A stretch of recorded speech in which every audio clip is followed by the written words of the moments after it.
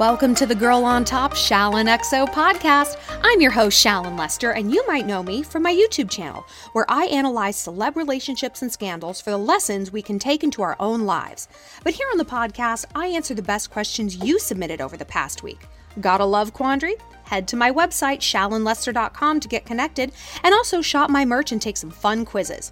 Be sure to rate and review this podcast if you like it, and follow me on Instagram at ShallonXO, and find me on YouTube for...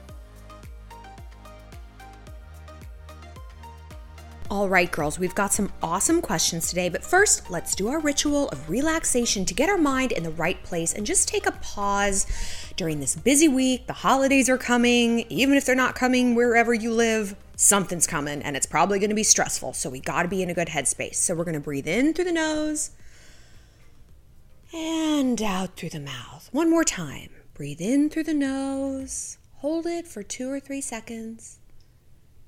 And out through the mouth. Relax your jaw, drop your shoulders, take your tongue off the roof of your mouth, and really breathe into all parts of your body. Imagine air going all the way down into your toes, expanding them like little balloons. Imagine air going into your brain on your next inhale, tingling your little brain follicles, getting your mind ready to receive the message. So our first question comes from a young lady who is dealing with a not so young man. She said, I've been with my boyfriend for 8 years. He's 59, I'm 32. Whenever we have an argument, he decides to punish me through the silent treatment. I have explained to him how this hurts me, but to no avail.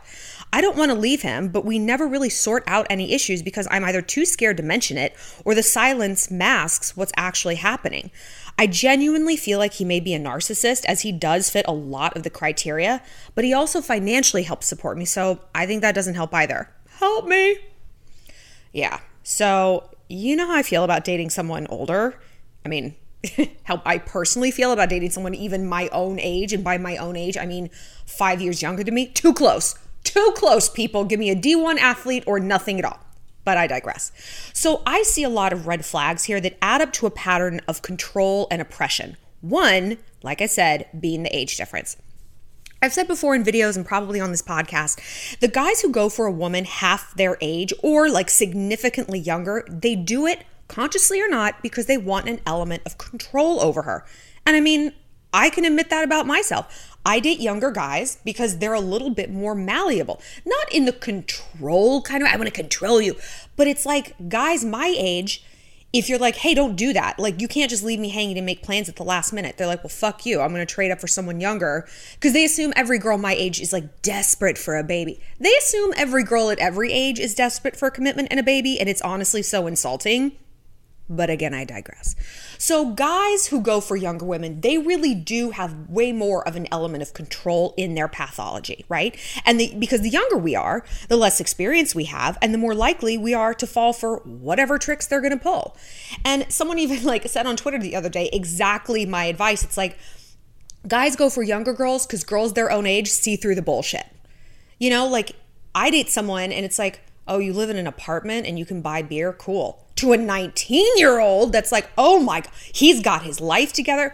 But you know, someone who's his own age, it's like, no, he does not. He delivers pizza, okay?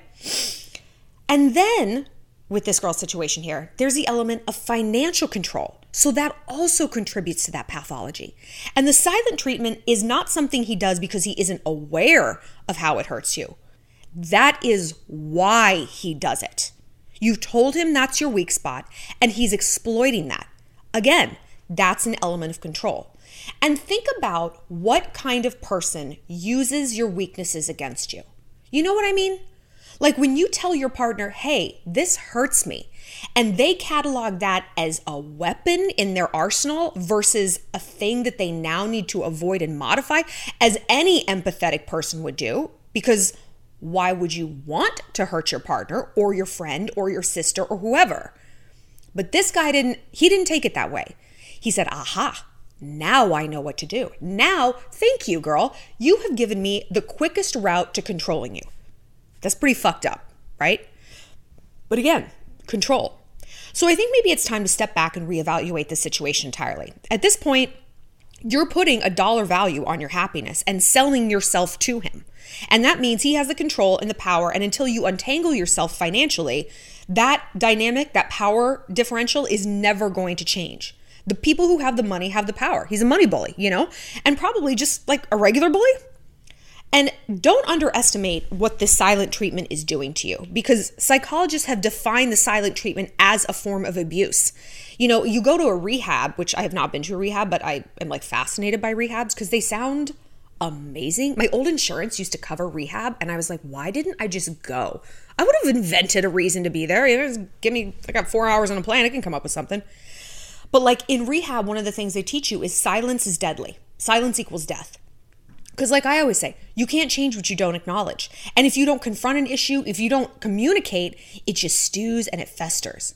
But that's what he wants, right? He's not employing that tactic accidentally, nor does he care to work out the issues. Why would he when he can just ice you out and keep getting his way, right? So my advice is to move on from this. What you have here is not a healthy partnership, and honestly, that's what you deserve.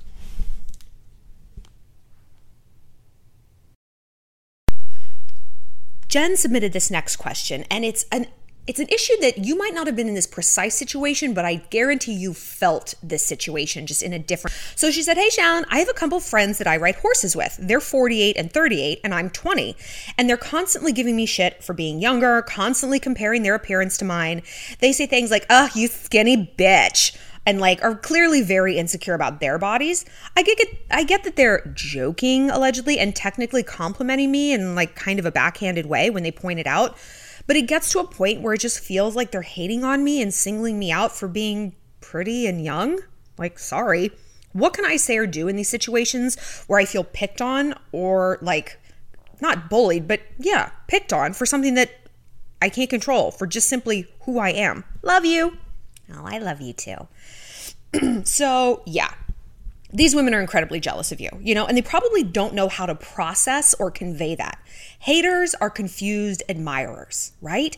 Haters see something that they want in us and they can't like process it in a healthy way. I've done videos on this during Evil Week. Like, get closer to the people who you feel that prickly envy for, because you can learn from them. Hey, maybe you could give them some like workout tips. Maybe you could help them do their makeup so they don't look like they just wandered out of Kohl's or something. But these people don't even sound like full-blown haters, just kind of like they don't know how to compliment you without putting themselves down. And I think this is how a lot of women like are in society, like I don't know how to compliment a friend without oh my gosh, she looks so skinny. Ugh, I feel so fat. Like we say stuff like that all the time. Or we don't know how to just compliment a woman without it maybe not reflecting poorly on us. Like another woman being hot doesn't take away our hotness. This isn't a literal beauty pageant, And we always kind of conduct ourselves as though it is. It's part of the patriarchy. They've taught us that we have got to like hate each other to compete for resources, aka men. There's plenty of goddamn men in the world. We are surrounded by men. There are too many of them. Let's start weeding them out. I don't know, an island that they can go to, fight to the death, just send back the hottest one as long as it's Jason Momoa. You get where I'm going. So these women kind of hate their bodies. They hate that they're older, and they're hoping to tear you down a bit so that you don't seem as threatening. Like they're going to look at you and be like, ugh, she's probably anorexic. Like we think that. We think that when we tell ourselves that so that we can handle what's in front of us. So I think the way to clip this is honestly very simple. Saying something like, you know what? I love you guys, but please stop commenting on my body. Whoa. I think that would be very powerful. Just a total splash of cold water. If someone said that to me, I would be horrified and ashamed of myself. I would be like disgusted. I would be so sorry. It would give me such a reality check, and it'll put the writing on the wall, because if they still comment and they still do this, then you'll know that these people, aren't your friends, actually. And this isn't coming from a good place. And then you can put up boundaries for your interaction and approach things in a less warm and fuzzy kind of way. So Danny submitted this question. She said, Hi, Shalyn. I love you. Oh, I love you too. I've been dating this guy for a year and a half. I'm a nurse already, and he's finishing his last semester of college. I'm 23 and he's 21. We've been in a long distance relationship while he's away at school, and he already has a job lined up after he graduates in a city that's 3 hours away. We're both sick of the distance. I've mentioned living together, but he has completely shut the idea down. He'd rather live with his friend, but he's begged me to get my own apartment there in that city. So that means leaving my job, leaving my friends, etc. I know he'd always be at my place anyway, or I'd be at his, and so paying rent for a place that I might not really spend time in seems silly. What are your thoughts? Ooh. Well, I agree with both of you. On one hand, yes, living together is convenient. I live in New York City. People cohabitate for this reason all the time. Rent is so expensive. It's like, why are we taking Ubers back and forth 6 nights a week? But listen, I don't care if you do spend 6 nights a week at each other's place. It is not the same as living together. When you live together, there's no escape. All the little idiosyncrasies you deal with are so much more irritating and seem so much more permanent because they kind of are. Why do they seem so permanent? Because listen to this stat. When 2 people move in together, they have an 85% chance of getting married. At exactly a year and a half, it drops down to 11%. Why? Well, on some level, people know. When you move in together, you're kind of cosplaying, consciously or not, as husband and wife. You look at the habits, the biorhythms, the patterns, and you have decided on some level where this is going. So moving in together is a step towards marriage. And at 21, he's not ready for that. And you probably aren't either. And we have to be less short-sighted when we take these major life steps. It's like, we're just moving in together. No, you're not. You're escalating this relationship in a way that is very, intense, and right out of college, you barely feel like an adult at all. Because look, if you're only doing long distance stuff right now, you really don't know each other in that day-to-day habitual sense. And that really is a huge part of a relationship, one that you guys simply don't have any data on. And so it wouldn't really make sense to go from 0 to 60. Like if you were in the same city right now and already doing the 6 nights a week thing, yeah, moving in together is the next logical step, but you're skipping steps here. You're not in the same city. You don't go out on date nights. You don't have your place to go back to. You really are missing so much data. And how do we know that this is true and this is crucial? Roommate situations. I don't know about you guys, but I have moved in with best friends who I loved. We got along. We're on the same page. And 4 months in, I wanted to cut their throat in the middle of the night because we had a fight about peanut butter. Craziness. It ruins your friendships. And you don't see it coming. You're like, how is this happening? Why can we not live together? Girl, I don't know. That's just how human beings are. And these are with people you do see all the time. You do know probably in so many ways more intimately than you know a boy. If they're gross in the morning, that they stay home and eat Chinese food every Friday. Guys might not reveal that kind of stuff until you observe it, right? And jumping in with both feet is not wise. It isn't. It's too sharp of an escalation. Because listen to me. Breaking up with someone you live with is a divorce, plain and simple. It is agony. I've been divorced, and I've also lived with a different boyfriend for 3 months. And we broke up, and they were just about equally painful. It was so painful to come home and see a physical representation of him not being in my life. The clothes out of the closet, the stuff out of the cabinets, gone. So you need to really think long and hard about what this is going to look like if it goes belly up. Because yeah, you might save some money.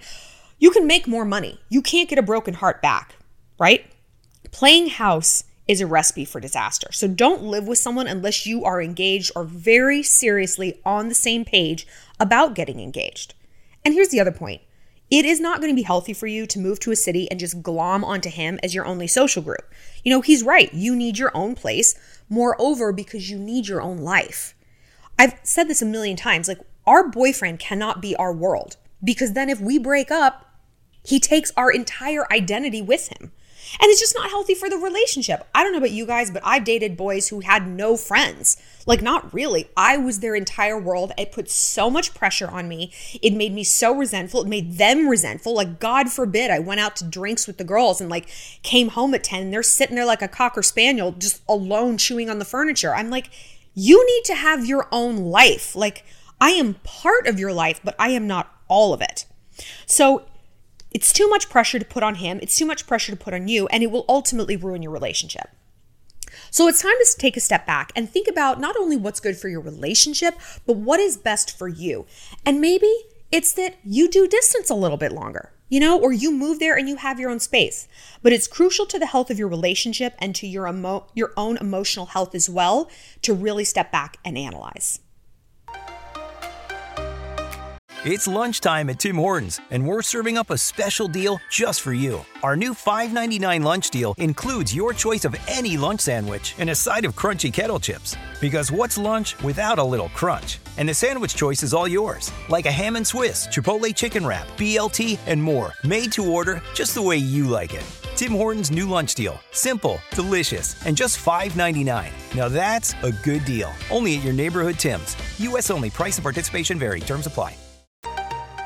Ooh, so we got a good question here about baby daddies. So Shalom, my question is, I'm dating a man and everything is going super well. The problem is he has a son that he hasn't seen in 10 years. When I asked him about it, he told me that him and a female friend slept together one night drunk and she got pregnant. He said that he was there for her and his son throughout it all until his son turned 2. Then she found a job in a different city. They had a major argument and she took off with the kid and blocked him out on everything. And he's really sad about not seeing his son, but something feels off. Shouldn't he have done more? Maybe? What's your take on this? My take is not anything good. My first thought is this. If this guy was my father, would I accept that as a valid excuse for not seeing me for 10 years?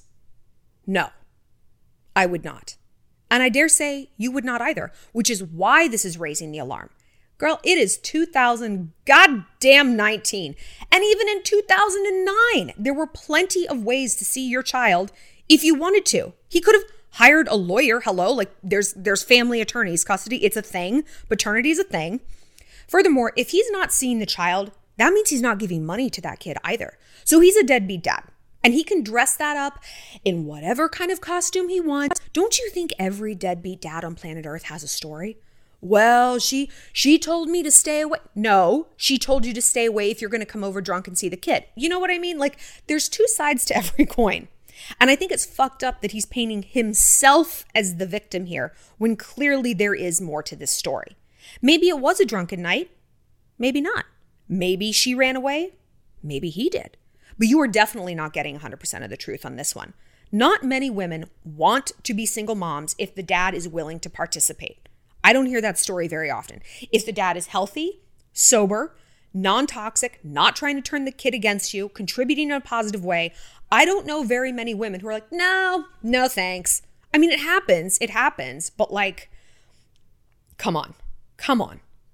So stuff like this is a crucial data point because look, if this is how he treats his own offspring, which he is innately hardwired to protect and rear above all things, how will he treat you? If the going gets tough, if maybe there's an obligation, God forbid you get pregnant, what's he going to do? We know what he's going to do. The past is the future. The predictor of future behavior is past behavior. And that is why your gut instinct has such a problem with this. We scan men for mateability. What kind of baby daddy are they going to be? This is our innate hardwiring as animals. And your gut is telling you not a mate. So listen to your inner wisdom and do not go further down this road. We got a doozy of a question here. Okay. I've been seeing a wonderful man for the past 2 months. All day we text, we talk on the phone. He's all with the talk that we're not seeing anyone else and want to see where this goes. So he was napping at my house the other day and he received a Tinder notification on his phone. And when he opened his phone in front of me, I saw a text from a woman that said, "Sounds good, handsome. Winky face." Ugh, the winky face. Is there anything more odious than the winky face? He's never given me a reason to distrust him and he's always with me. So I don't even see him having time to date anyone else. Do I bring this up to him or am I like reading too far into this? Oh, girl. No, you are not being paranoid, okay? There is something extremely fishy going on here. Clearly, this woman was replying right? Not randomly sending a message to a stranger out of the blue that said, sounds good, handsome. No one starts a conversation with that. It's part of a larger conversation, right? And she wasn't replying only now after 2 months. Who takes 2 months to reply on Tinder? No one. He's been corresponding with her recently and regularly, and it sounds like they were setting up a date. Like, it's kind of what you do on Tinder. It's also kind of insane to me he checked it in front of you. Like, what kind of dipshit does something like this? Either he's that dumb or he wanted you to know. Maybe not consciously, but he kind of like, he's on Tinder. Like, it's not super private. Like, one of your friends could run into him on Tinder. I would absolutely break up with this person. Because here's what's going to happen. You call him out, this is what he's going to say. Oh, I deleted it. Oh, I didn't even know I was still active, etc., etc. It's a lie. That will be a lie. And it's important to walk in the light of the truth. And the truth is, well, I'm sure he does like you, He isn't a one-woman man. He needs that much attention. And is that a relationship you want to get further into? To constantly be on edge because you don't actually know what this guy is doing behind your back. Who is he when you're not looking? How is this better than just being single, right? I think you should completely pull back. Don't text this guy all day. Make him miss you. Don't give him that wifey endless love because you are not his wife. And after 2 months, you still only know what he has allowed you to know about him. And now you're seeing a big data point that he is not able to curate and to spin, and you cannot ignore it. We have a tendency as women to only log the positive things as data, right? The negative thing, explain away, he's busy, he's stressed, he's this, I'm sure it's that. Why? We need to use the scientific method in terms of these people, right? Because it doesn't mean that these data points don't exist. They exist and they're rolling along, So you cannot ignore this. You can, but I'll see you back here in 8 months or 8 years, miserable, and worse than miserable, furious at yourself because you saw who he was and convinced yourself you couldn't do or didn't deserve better. And if he can't keep his eyes just on you after 8 weeks, when everything is new and exciting and there's so much to discover, what will this be like years from now? When there's the drudgery of daily life, maybe there's children, maybe you're living together, doing the dishes, going to Trader Joe's, and that lust has worn off. I get questions from girls all day long, and the issue never boils down to, I didn't know who he really was. Never. It always boils down to, I knew who he was, and I chose to ignore it. Okay, so this is a question about family and yikes. You'll get it. So, Shallon, I've been doing some advice from the Queen. Oh, you guys. I realize that my commitment issues may come from some patterns repeated from my mom, a single mom who always took charge and mostly stayed single. And my dad, who I may feel overextended our family dynamic. Like, I put some space for myself to work on this and put some boundaries with my dad, who leads with pity to get what he wants, blah, blah, blah. Seeing this for what it is has not been easy, but I'm moving forwards and towards what makes me happy. What advice do you have? Oof. I know this feeling so well. I grew up with a single mama too, and my therapist once said to me, oh my God, this is the worst. You're a commitment phobe because you're essentially already married to your mom.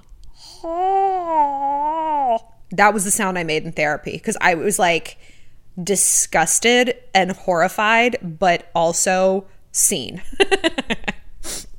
And this is a very typical pattern with people who grow up either in small families or, with a single parent or like a sister who's very close to them. Like, we feel this a lot and no one really talks about it. And so, yeah, you have this just sort of free-floating commitment phobia and this free-floating exhaustion, right? When something healthy comes along, when a partner comes to you, it's like, what? What do you want from me, boyfriend? What do you want from me, husband? I have done this already. It's difficult, And it doesn't mean we don't love our parents. And it doesn't mean that there wasn't an unhealthy dynamic there. Not at all. But it was a dynamic that was more reciprocal in a way than I think other people who came from larger families experienced, But look, we can't change the past, and we don't necessarily need to. A lot of times, just being aware of these issues is enough to be free of them, just to untangle it. Because, when you're hungover and you have that hungover anxiety, the anxiety, and you just like, everyone's mad at me, my life is going nowhere. Part of you the thinker behind those thoughts, the soul, the mind, whatever you want to call it, can see just a glimpse of separation and be like, this isn't true. This is the demon talking. That demon, anxiety, a hangover, issues, whatever you want to call it, whatever names you want to give to both of these parties.